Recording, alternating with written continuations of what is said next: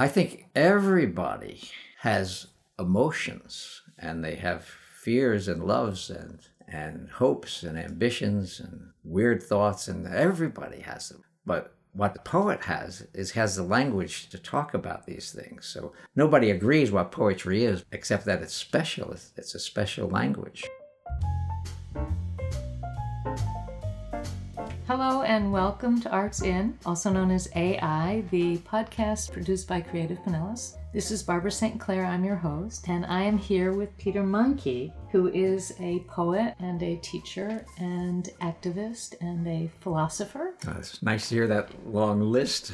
And which one of those would you like to start with? Well, I think of myself as a poet more than anything, even though I don't spend all my time doing that. And I think what happened to me is I came from a blue-collar family out of Brooklyn. But I was writing poetry. I had always written poetry, but never thought what to do with it. They didn't teach it, and I knew it was kind of a subversive sort of thing, because whenever I mentioned poetry in Brooklyn, I was just a kid. People always made kind of funny faces and say, what? So, and that attracted me more because the idea of it being subversive was appealing. And I slowly morphed from a teacher who wrote secret poems to a poet who taught also. But it took about 15 years as I changed, and I had to learn this very slowly because I'm so old. They didn't even have writing workshops. I never took a writing workshop in my life. I've only taught them. I think that poetry is looked at by a lot of people as very rarefied. You know, only poets write poetry. Yeah. Only dead poets. Well, yeah, but for you, poetry was kind of edgy or rebellious almost. Yes, I thought of it like that. My mother was a piano teacher. She belonged to the Book of the Month Club, and that's where I discovered poetry. But I don't think she read it, but I found it, and I liked it immediately. And I started rhyming words and that sort of thing. But I didn't tell my teachers, and my parents knew that I was reading. They didn't know I was writing these poems. And so I have a desk full of old notebooks. So I never can run out of ideas totally, because I can go back to these notebooks, and there are these terrible poems that I can work on. First, my father wanted me to work for him, and then I didn't like that too much. He was selling sheet metal. So I went around selling sheet metal for about 3 months, and I said, well, it's okay, but Ginny's dad says you could do better selling houses. And then I had an experience that I have written about that changed our whole lives. And I was showing a young man a house. I asked him what he did, and he said, oh, I'm a teacher over at Mountain Lakes High School. I said, oh, that's good. I said, I thought of being a teacher once, and that was half true. But I didn't know what to do about it. It was something because I like books, And he said, oh, really? He says, what would you have taught? And I said, I guess literature, English, I like reading.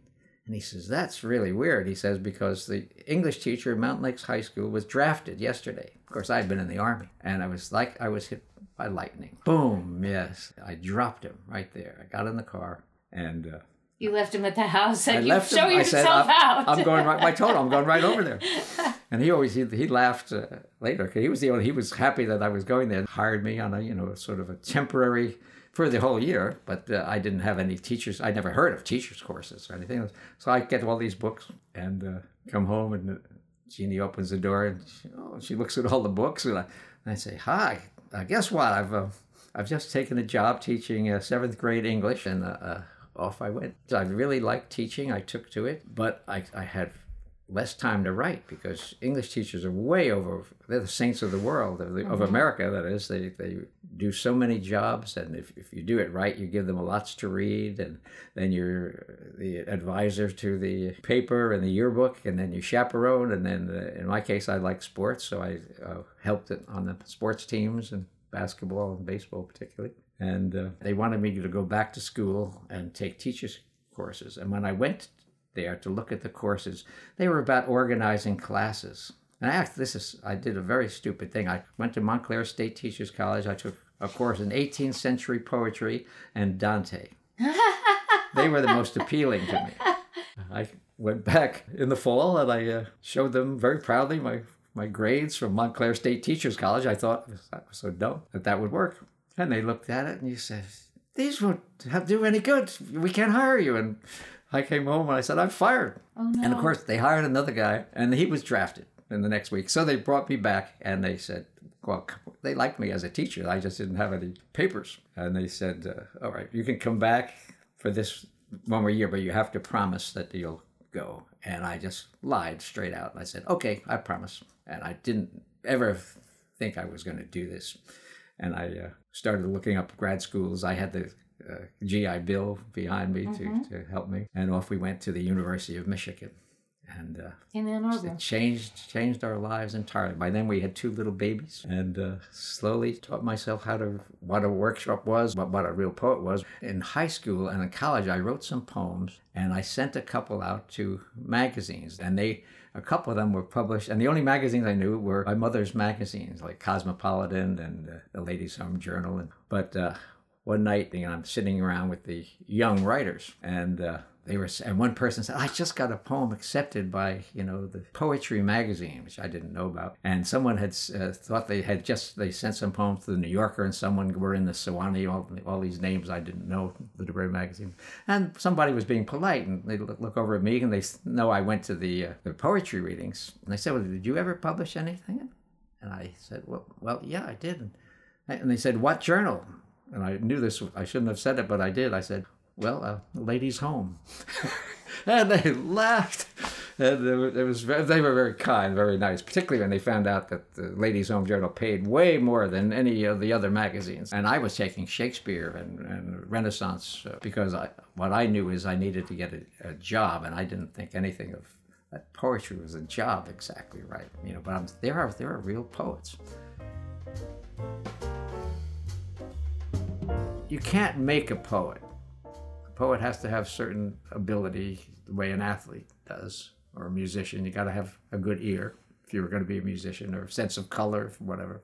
Someone who, first of all, very interested in the language itself. And all of the poets that I know had wonderful vocabularies. And I can remember as a little boy, I loved to rhyme. I went to Manila and I rhymed with vanilla. I mean, that's a dumb thing to remember, but I love the idea of that. And I liked playing with words. And I think everybody has emotions, and they have fears and loves and hopes and ambitions and weird thoughts, and everybody has them, I think. But what the poet has the language to talk about these things, so and to put them in a way that's stronger and more interesting. It's just, nobody agrees what poetry is, except that it's special. It's a special language. What a young writer should do is to learn everything he can about how they measure out the words in all the old forms. It's very helpful, even if you're going to write free verse, to know what a villanelle is, and what a sonnet is, and what a sestina is. And then you can start writing away, and you'll have the tools you need to be a writer. Just like a conductor. A conductor has to know all the instruments in the orchestra and how they go together, and how rhyme goes and rhythm goes. And I think a real poet knows all these things, but he's trying to find his own voice. And real poets don't sound like the other poets. They sound like they found their own voice. So you could read a sonnet, say, by Frost, or a sonnet by Shakespeare, or a sonnet by Dickinson, if she wrote, or a sonnet by Richard Wilbur, our best-known sonnet writer today. And they don't sound at all alike. And they could even have the same rhyme scheme. They would have the same number of syllables, but Frost sounds like Frost, and Dickinson sounds like Dickinson, and Wallace Stevens sounds like Wallace Stevens. And that's what the poet is trying to do, because we have voice prints, basically, that we're trying to get. And so that's why when you're a young poet, what I was doing is I was copying what everybody does. I was copying other poets, the poets that I read. Slowly I began to write poems that people seem to recognize as a Meinke poem, So, whatever that is. Do you have a poem of yours that might be taking a thought that is pretty typical, but presenting it in a manner that answers that question of what is a poem? I think so, sort of. This looks back to the time when I was growing up in Brooklyn. And in those days, this was the 30s and the early 40s, you hear today, like America is desperate and it's divided and it's in trouble. This is 2017. But in 1939 and 1940 and then up and down the street, here were the blue-collar families, and they all thought they were upwardly mobile. So it was very typical on our street in Flatbush. You could hear the piano, the kids, half of them were playing in the street and half of them were taking piano lessons. And a lot of them would have, like my mother, they subscribed to the Book of the Month Club because they were going somewhere. They were going somewhere, and they wanted their kids to have music and art in their lives. And so how I started this poem, I found the old book that I had, that my mother had in the family, and I just opened it randomly, and it opened to this particular page, this bent page, which was Minuet in G. And da da da da da da da da da da, the Beethoven, but when I was working on this poem, I do a lot of rewriting, and it takes me a while, and I didn't know what I was going to call it. And when I wrote down Minuet in G at the top, it looked like a verb, minuetting, and I saw it as a kind of nice dance in the semi-sad, semi-happy. So this is the poem, Minuet in G. Certain melodies can break your heart just seeing them on the page, their plump ovals bobbing like seagulls on the surface of some moonless tide. And this bent corner conjures the broad hand of Mr. Herbert, whose crescented thumbnail seemed wide as my wrist when he pressed it down, saying, "Next week, Peter, we make acquaintance with Mr. Ludwig von Beethoven." My mother hovering, tugging her slender fingers as if to say, "Grow, Peter, you can do it, concentrate." While outside my friends whooped, slapping a tennis ball against our stoop, Mr. Herbert murmuring legato, legato, and I dreaming gondoliers with black-haired women with shadowy cleavage leaning from balconies, singing my name, Pietro, Pietro. The notes on their frail stems still skittering in clusters down the yellowing page, like children playing 3 Steps to Germany in Brooklyn, one December evening, 1941. So in that, it slowly sort of turns. It's semi-humorous, but it's sad because I'm thinking these kids and their mothers' high ambitions, and they're going to know, in most cases, a lot more about war than they're going to know about music in the years to come. And so the other way that it's mixed is that, in a way, that's a free verse poem. You don't see any set form in this particular one. But even so, it's very symmetrically put on the page. It begins with 4 lines when it's talking about the melodies. It makes a statement about the melodies and some moonless tide, and it has the ellipses, ... 3 dots. And then comes the story of Mr. Herbert and the lessons. And it goes up to where he's singing women are singing my name, Pietro, and that's the end of that middle part. It goes ... And then 4 more things as a kind of summary and a change of things. I work that with all of my poems to try to get them into a shape, because one of my theories that I picked up along the line, half from this person, half from another, is that a lot of poets who write like me think of poems like pots, and you're making them and you don't know what it's going to look like exactly, and you try to see what the pot wants to be. I think every poem has a mind of its own. That's one of the things I say a lot.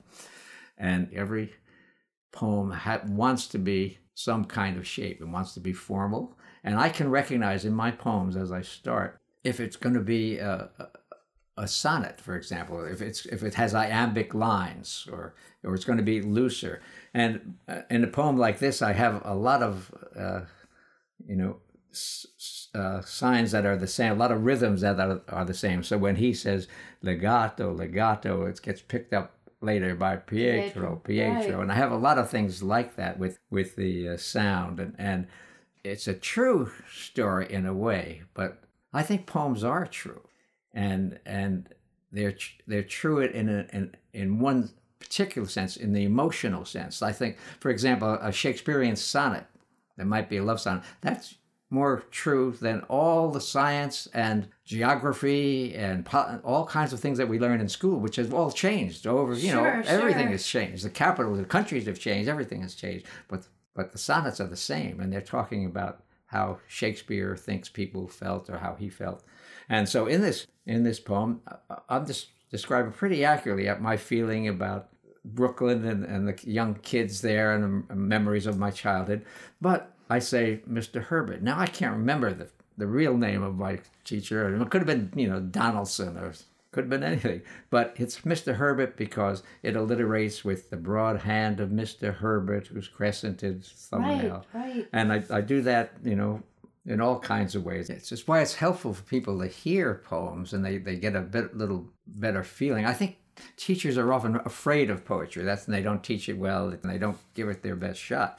Because all they need to do, I think, is if they can get someone who really likes a poem, that person then will reread that poem and reread that poem. Because poems are the kind of writing that you reread. You read more than once. If you like a poem, you read it over and over.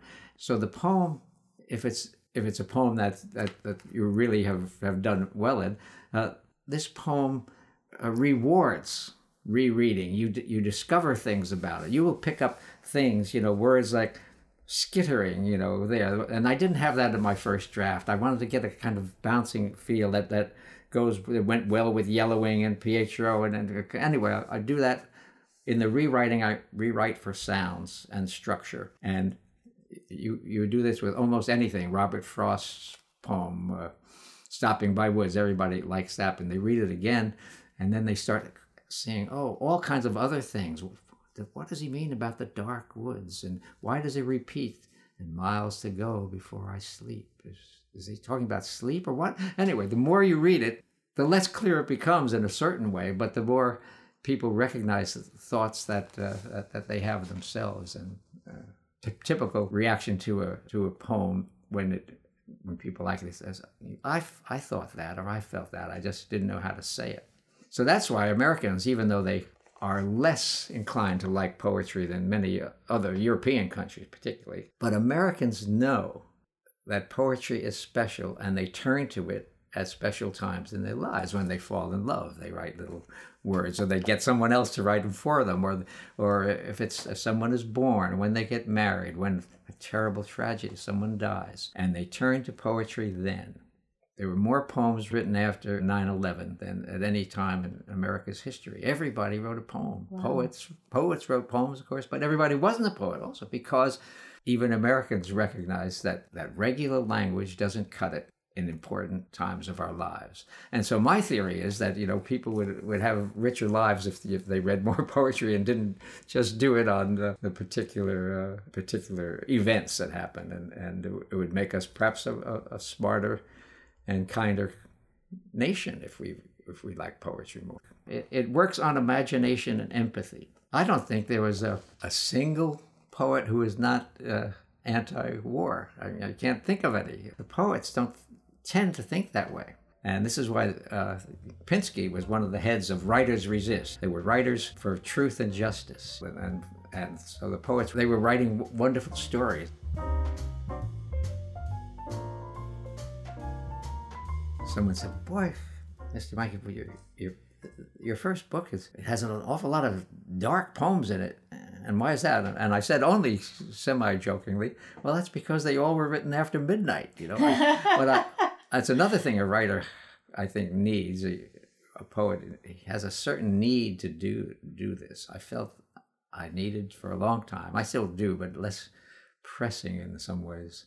I felt that I had poems inside of me that were trying to come out. I had that feeling. It must be true of all poets and writers and artists and musicians, that creative urge. And I was busy, and I was teaching and studying. We had 4 children, and I still had to write. And I stayed up and I wrote every night, pretty much, because I thought that I was catching on to it, and I knew which magazines to send to. I was a blotter. I took in everything. No more Ladies' Home Journal? No more Ladies' Home Journal, even though we could have used the money. But I said I had higher things to shoot for. I was trying to be as good a poet as I could possibly be, and I was following the ones that I liked and trying not to sound like them. And you need a little luck, but you can't have luck if you don't send the poems out. This is what I tell the students, that luck won't come and say, hey, you're great, you've got to send them, and they all come back, and you send them out and they come back, you rewrite them. And to get a poem picked is a very difficult thing. Yes. Because they read thousands of poems. First of all, I tell the students that you have to submit what you think is your best work and present it to them in the best possible way you can. No scratch outs, no erasure, you've got to be professional in this, because you've got piles and piles of papers. And you have to have, particularly, you have to have something, I think, early on. And many of the editors I've gotten to know is they read, 3 lines, 4 lines, and they know, they get rid of them fast. You've got to catch them early. And that's particularly when you're getting started. It has to be something original about it that they haven't quite seen before. And it has to be both specific and musical, and this is hard to do. Also, I've done enough judging to know that you would get, on certain days, you might get up and you say, you really don't want to read another cat poem. But everybody has a cat poem, but you don't want to read it. And this, you have to just take that as part of the luck. But if you just can't get discouraged. You have to keep doing it, and soon someone will pick up your paper and give it a fair try. And I think that's true, but it takes a lot of time. And I sent my poems out for 10, 12 years before I had a book. I won prizes and things like that, but it's a very people collect their rejection notes, and of course I did that for a while, but I had too many. I didn't have room for them. And then it's not that you get so much better, but once you get a foothold, like getting in, you need some luck, and you need perseverance. You have to turn toward music, and poetry is the kind of writing that's closest to music, and that's why how a poem sounds is very important, and it influences the meaning of the poem in ways that it's very hard to articulate. But that's why it's good to hear it read, and to say something is musical is different in everybody's ears. But how I learned when I started getting things published is that it was a mistake for me to send out a poem before I let at least 3 months go by, because I always thought of a way to improve it, and that's how to know the poem was finished. People ask, how do you know when a poem is ready to send and is finished? And Yeats gave the best answer, which is not helpful in a general way, but I think he's right. And he says, I stop when something goes click in my head. And you have to learn to develop that sense with your own poetry. You have to know this is the best that I can do, and I'm not going to, And I learned to do this by recognizing the shape is as much as I can as good as I can make it, and I don't worry too much about what I've said particularly, but I worry about how it sounds, and how it looks on the page. So, do you have a poem that taught you something about that click? Yeah, let me see. I'm picking this poem. One is because it's easy to find. It's a poem called Zinc Fingers. Jane Hirshfield had picked this poem. She was going to go on the March for Science. The poets are all for that kind of thing, and I love science too. And she wanted to make a poster of this. She said she always liked this poem. Who knew? And the nice thing about it, I thought this was going to be a poster that she carried, a piece of paper, maybe a cardboard thing, 7 poems made into big 7-foot banners, including Zinc Fingers. Exciting. And I can tell you how I knew that this was finished, and even sort of show you. So this is a poem I wrote when we were in Paris with students. One day I made the mistake of getting them. There were about 13 of them or so, and about half didn't speak French, and I had to keep them together. We were going someplace. I took them down, and it turned out to be rush hour earlier than I thought, and we just couldn't get them in there. Half of them got onto the metro, and we had to really push everybody on, and I was the last one. It was really obscenely tight fix, and I got last on the train that just closed behind me. And I remember what I told the students, you're in a crowded place, watch out for pickpockets. And I put my hand slowly down to my pocket, and another man's hand was already there. So I write this poem, and the poem began, and it was sort of interesting. It was kind of funny, this kind of story. But it didn't have enough. It wasn't that interesting even to me in a certain way. Why would anyone else care about this? Except it's kind of funny, and that has something. And then about a week or so later, I'm still in Paris, and I'm reading the International Herald Tribune, and they had an article on American criminals, a study of what they have in common. And you're thinking, well, they're poor educated, they come from broken families, and they've had bad luck and illness. And well, they had all that kind of stuff. But one thing that was odd, that they tended to have a zinc deficiency. And I made the kind of joke that starts this poem. So I put this in the poem, but what criminals have in common was this zinc deficiency. And I'm working on that, and I'm changing a little bit what the poem was about. And later on, our daughter, Gretchen, is a scientist, and she's all excited. She was at Yale doing a postdoc. She said, we're working on this protein, and it's going to find out how cancer can be stopped. And the name of this project is called Zinc Fingers. And a couple of jumps, I could see that this was going to work. So this got me going on a poem that went far from the beginning. So this is the poem. Zinc Fingers. Though scientists inform us that criminals have insufficient zinc, I've always believed it's insufficient gold and silver that gets them going. The man who slipped his hand into my front pocket on the jammed Paris metro wasn't trying to make friends. His overcoat smelled greasy, and it was unpleasant holding hands above my wallet, pressed in on all sides like stacked baguettes. There was no way to move or take a swing. Still, some action on my part seemed to be called for. We stood nose to nose. I tried to look in his eyes, but he stared at my chin, shy on our first date. So, after a while, as we rattled along toward the Champs-Élysées, I lost concentration and began to think of our scholarly daughter working at Yale on a project called Zinc Fingers, scanning a protein with pseudopods, each with a trace of zinc, that latch on to our DNA and help determine what we become. This brought me back to Mon Ami, the pickpocket. I wondered how he chose his hard line of work, and if, as a boy, he was good at cards, for example, or sewing. And for that matter, what choice did I have either? So when we reached our stop and he looked up from my chin at last, I smiled at him and his eyes flashed in fear or surprise, and I called, "It's okay," as he scuttled away. "Tout va bien," though I held tight to my wallet.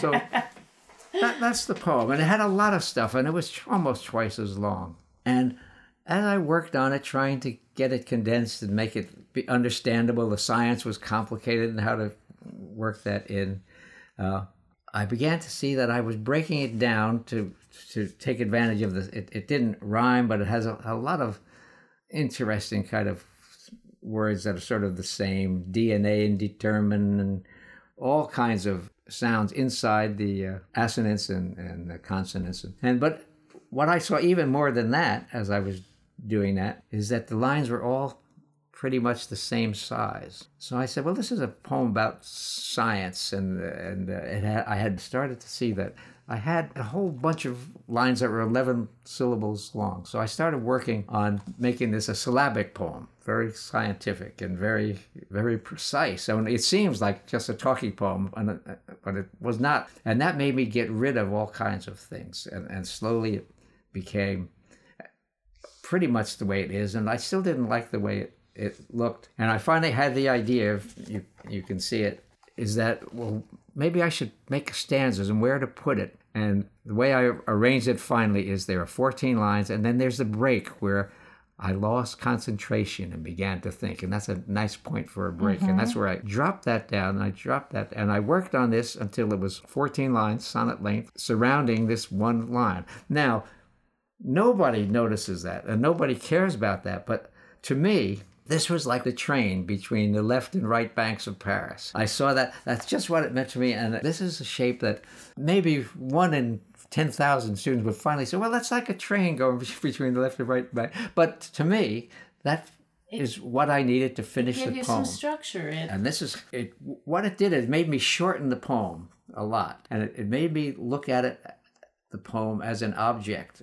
of sound and direction. And I think that this is true in a lot of these poems, that it's a way of focusing your mind on the poem as a language piece, not just telling a story. You have work to do as a poet other than just... Exactly. You get getting the your idea, ideas and your emotions. Now emotions. you've got to get that. And it's like, now, one thing, nobody else would do that, only me, see?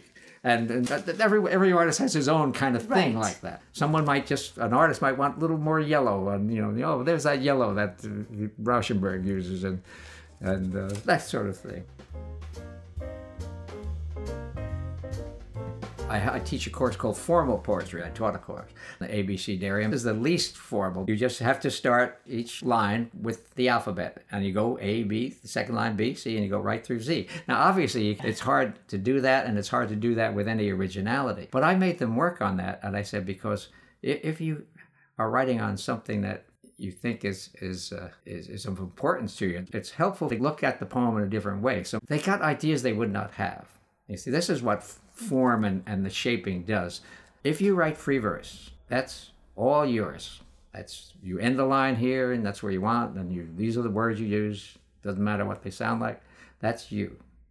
And sometimes they're good. I write free verse, and sometimes it works. But when you write with form, that form has a mind of its own, and it will give you another idea, and it will make you think of another word. You need a 3-syllable word, or you need something that rhymes with strums, or you need all kinds of things, and that makes you smarter than you normally would be. So this is my ABC of aerobics. I wrote this as you would guess because at a time when I was doing a lot of jogging. Air seeps through alleys, and our diaphragms balloon blackly with this mix of carbon monoxide and the 1,000 corrosives the city doles out free to its constituents. Everyone's jogging through Edgemont Park, frightened by death and fatty tissue, gasping at the maximal heart rate, hoping to outlive all the others streaming in the lanes like lemmings lurching toward their last jump. I join in despair, knowing my arteries jammed with lint and tobacco, lard and bourbon, my medical history a noxious marsh. Newts and moles slink through the sodden veins. Owls hoot in the lungs' dark branches. Probably I shall keel off the John like queer Uncle George and lie on the bathroom floor, raging about Shirley Clark, my true love in 7th grade, God bless her wherever she lives, tied to that turkey who hugely undervalues the beauty of her tiny earlobes, one view of which, either one, they are both perfect, would add years to my life, and I could skip these x-rays, turn in my insurance card, and trade yoga and treadmills and jogging and zen and zucchini for drinking and dreaming of her breathing heart. Yay! So the first thing you have to think of when you're doing these is if you fulfill the rules, it's not necessarily a poem. The poem has to have the interest, the rhythms, the sounds. The poems have to make, even though I do work enormously hard on these, what you want them to do is to look like they just rolled off. And there it is. How nice. What a gift. There's a wonderful poem called Adam's Curse by W.B. Yeats.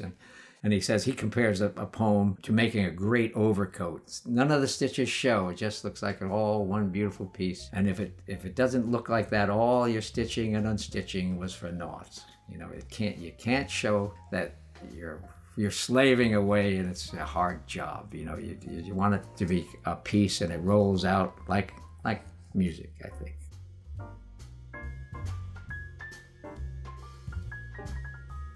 You can write a poem about anything because it doesn't matter. The subject of the poem does not matter as much as It's all in the way that you say it. For example, how many poems have been written about love and death and roses and children and cats, and still there'll be a lot more written, and some are going to be really wonderful. And it's not the subject, it's the look, the way that you talk about this cat or this Christmas poem. Could I read a Christmas poem? Yes. The gift of the Magi. The angel of the Lord sang low, and shucked his golden slippers off, and stretched his wings as if to show their starlit shadow on the wall, and did the old soft shoe, did the buck and wing.